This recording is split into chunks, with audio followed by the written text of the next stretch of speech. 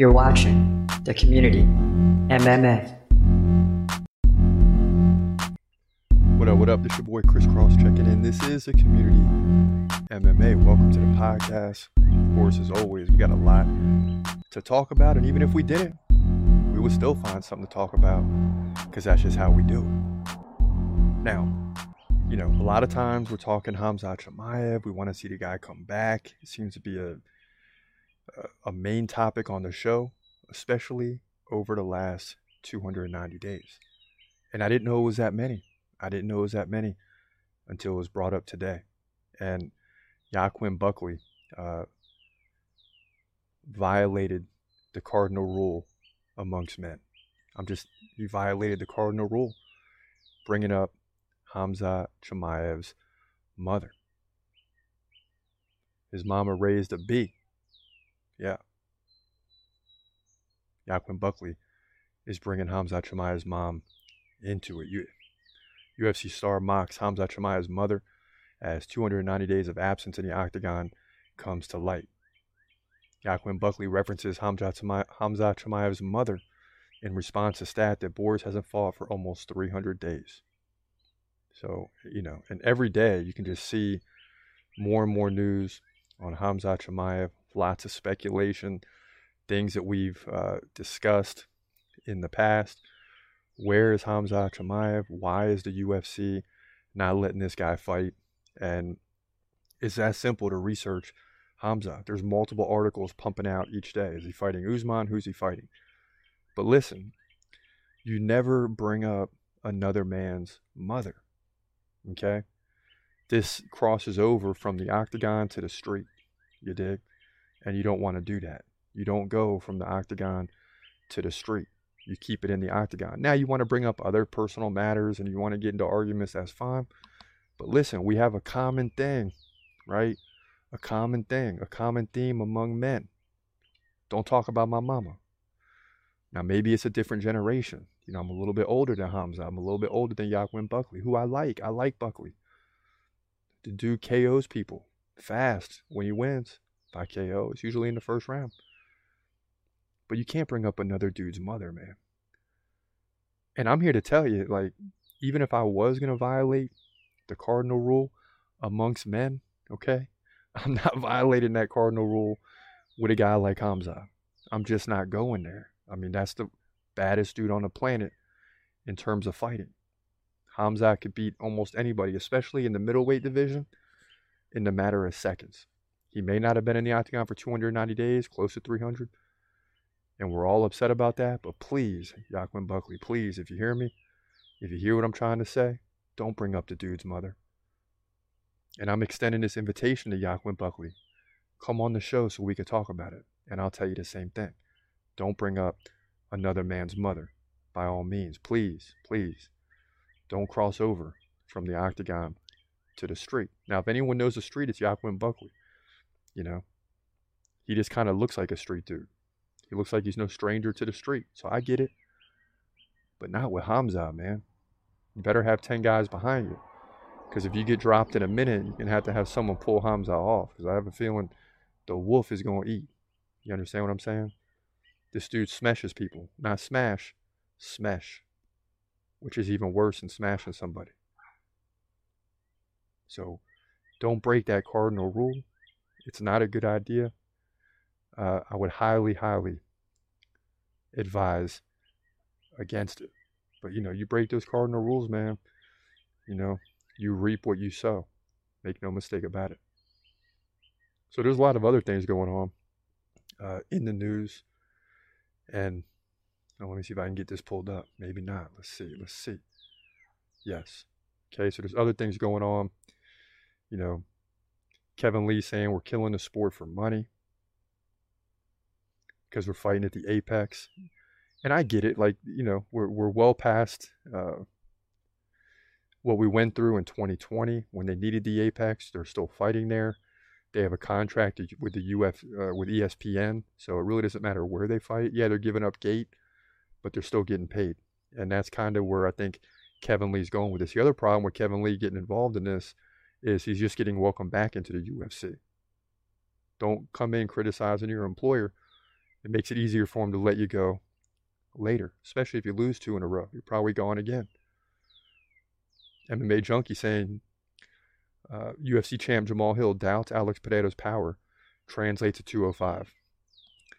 Here's the trouble with that is he'll go up to 205, and a lot of times when guys go up a division, maybe the power doesn't always translate, but there will be a speed factor. Luckily, Alex Pereira doesn't have much speed as it is. He's built on power. He's not built on speed. So Jamal Hill may have a point here. Hard to say until it happens. But I don't think you just give Alex Pereira a top fight against Jamal Hill right out the gate, especially after losing the middleweight belt. He's got to come in and beat somebody first. At least fight an Anthony Smith, somebody that you should beat. No offense to Anthony Smith, but I'm just saying someone in the top 10 at least, and then maybe you can start barking up that tree. Daniel Cormier boots Robbie Lawler from list of UFC welterweight greats in favor of Tyron Woodley. Well, yeah, I think so. I mean, listen, Tyron Woodley had a hard and quick crash, quick downfall, but he's still one of the best fighters that the division's ever seen. And look, he got taken down eventually by Kamaru Usman, who ended up being another great welterweight. It's not like Tyron Woodley lost to someone who lost their next UFC title fight and lost the title.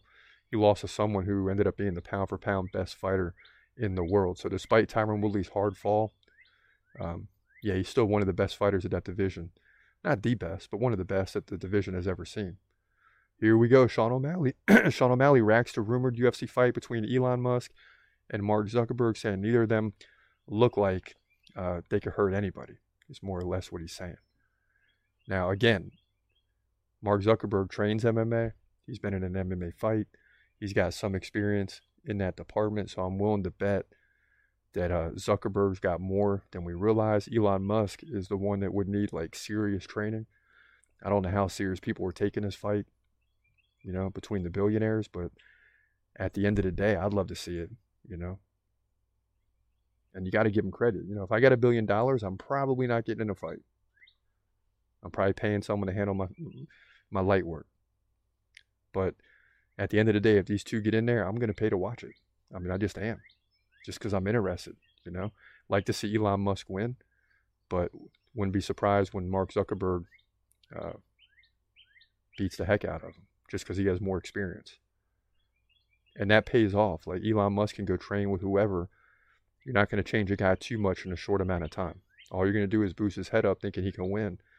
And, you know, it's not going to go that way. But listen, for all I know, Elon Musk could have more pop than I think he does. We'll see. Marlon Vera looks to make a statement against Henry Cejudo. I'm winning this fight at all costs. And I just don't know, man. I don't know. You know, Henry Cejudo has proven he can beat almost anyone. He just lost to Aljamain Sterling, who's at the height of his career after sitting out for 2 or 3 years. So that's a tough, you know, that's a tall task. I didn't think he'd get the job done, and he didn't. But, you know, to say you're going to make a statement against Henry Cejudo, that's hard to do, man. But we'll see. You got Sean Strickland in the news. Of course, he's fighting this week. You got Davis and Figueiredo sliding into the DM of Mark Zuckerberg. You know, everyone's trying to cash in on this. Make no mistake about it. Make no mistake about it. Everybody's trying to cash in. So Volkanovski sees Ilia Topuria as next potential title challenger. Just give me a guy. And he's like hungry for a guy. Like he just wants to, but he better worry about Yair first, because Yair Rodriguez is going to bring it. Don't think he's going to win, but he's certainly going to bring it. And don't start looking past Yair, or else you're going to find yourself in a rematch real quick. Focus on Yair, then turn to Ilia Topuria, who probably won't beat Volkanovski, but they're kind of built the same. Could be an interesting fight. You know, Topuria found himself in trouble in certain aspects of the last fight against Josh Emmett, but he still closed the door and won. The question is, would Volkanovski finish Emmett? I think he would. That's the difference. And that's why I would still go with Volkanovski. Please believe it. So, you know, that's what you got going on in the world of MMA. Those are kind of the hot topics, if you will, right now. And it seems like every day there's something going on, man. There's something going on almost every day. Now, the due list has not changed, and it doesn't change until the pay-per-view event is over. So it will not change until we get to UFC 290, which is about 10 days away now. Once that's over, right, you're going to have Volkanovski down there, number 9 in the due list, taking on Yair Rodriguez. So we'll have to wait till that turns out. You got Aljamain Sterling in yellow because he's fighting Sean O'Malley, who's actually ranked number 12. So it's two guys inside the due list, top 20, that'll be going at it. But still at the top, you got Khamzat Chimaev, right? He's still number 1 on the due list. Of course, you got John Jones, who we're waiting to see who he's going to fight next. Should be Pavlovich, but we'll see. If he fights Stipe, I'm going to be mad because that's not really a fight. Islam Makhachev still waiting in the wings. And I think now Charles Oliveira gets the rematch. And that's going to be exciting. Because Islam should win that fight, but you never know, right? Number 4, Yuri Prochazka, he's still up there waiting for the comeback, and unfortunately had to move Jamal Hill to number 11. We're just going to have to figure out a place for him because he's a top 10 guy here. But right now he's not in it. Aljamain Sterling 5, Colby Covington at 6, right? He's gonna be fighting Leon Edwards, who's at 10. So that already tells you if they fight today, I believe, based on our list, I believe that Colby Covington will win the welterweight title. And then let's see him fight Khamzat. Let's see it. Forget Khamzat against Usman. If Khamzat goes to welterweight, it needs to be for the title. That's it. Other than that, it should be middleweight. Adesanya waiting on Duplessis and Robert Whittaker to tussle, and then he'll fight the winner. Duplessis talking a big game today. Let's see who the top dog is, he says. Oliveira owned UFC 289 and Beneil Dariush. Okay? And all of you that are coming up with excuses now and saying, oh, he got lucky. And you weren't saying that beforehand. You were saying Oliveira's in for a long night. And the fact is, he got the job done. Number 11, Jamal Hill. He should be in the top 10. Just can't figure out where to put him. Sean O'Malley up in there at number 12. You got Bo Nickel at 13. Doesn't even have a UFC fight yet. That ought to tell you how much I believe in that guy. Alexa Grasso is fighting soon against Shevchenko, I believe I read, in a UFC Fight Night main event. You got Brandon Moreno still up in there. Paddy Pimblett, I don't know, he's starting to fall off my radar a little bit. I need to see a fight. Rob Dvalishvili is probably one of the next bantamweight champs. Max Holloway is always going to be in the top 20 until he falls from grace. And then you got Aliskerov who went in there, and Alex Caceres is a guy that I really like at 20 because he started out like 14-12 and has won 7 of the last 8. Much like a Charles Oliveira, he's a late bloomer, right? Got a lot of experience. Luckily, he stayed in the UFC with a lot of losses. He's like 50-50, and now he's won 7 of 8. So suddenly he's risen to the challenge. And, look out for guys like that start slow, and then they start peaking at around the age of 29 or 30, because that's when you're in your prime, especially as a fighter. You see these guys that are 25 and 26, and you think they're all that. They face a veteran, and they find themselves in trouble. This is why you had Raul Rosas Jr. at 18, 19 years old fighting an average UFC fighter, and he got beat pretty good because of the age difference. He's only 19 years old. He's not going to peak till probably 24, 25. He's going to be a bad dude, future champion. Trust me when I tell you. Now, a couple comments coming in today. You got KP4490 saying, bruh, something definitely going on with Khamzat, dude. Maybe it's just too nuts. I mean, obviously, right? Something's going on with Khamzat. Guy hasn't been in the octagon for 290 days. That's a freaking problem. I mean, that's a problem, especially when people like me and you believe he's the best fighter on the planet, and we can't get him. And it's been 10 months, 11 months. It's ridiculous. KP also saying, damn, the outro kind of sick. Yeah, that was back in the days when we were dabbling in the hip-hop, But at least we can use it for the outro now, at least on the community clips or the podcast clips. Make sure you hit that subscribe button while you're listening, too. You understand? D. Micah Reynolds, Khamzat versus Usman at 170, put Khamzat in line for a title shot. Yeah, but see, I wouldn't advise him to do that. You saw against Burns, he looked light and weak. That's why he didn't make weight. At the end of the day, you could say what you want about Khamzat. Oh, he didn't make weight. He doesn't deserve it. He didn't want to make weight. There's no point in risking it unless you're fighting for the title. And then if he gets a title, he'll probably never defend it because he's going right to middleweight. Just needs to get the title and then dip, because he's really a middleweight type of fighter. And I can't read that name, but they're saying great review. I was on Olive's side too. Yes, no doubt. Oliveira all day.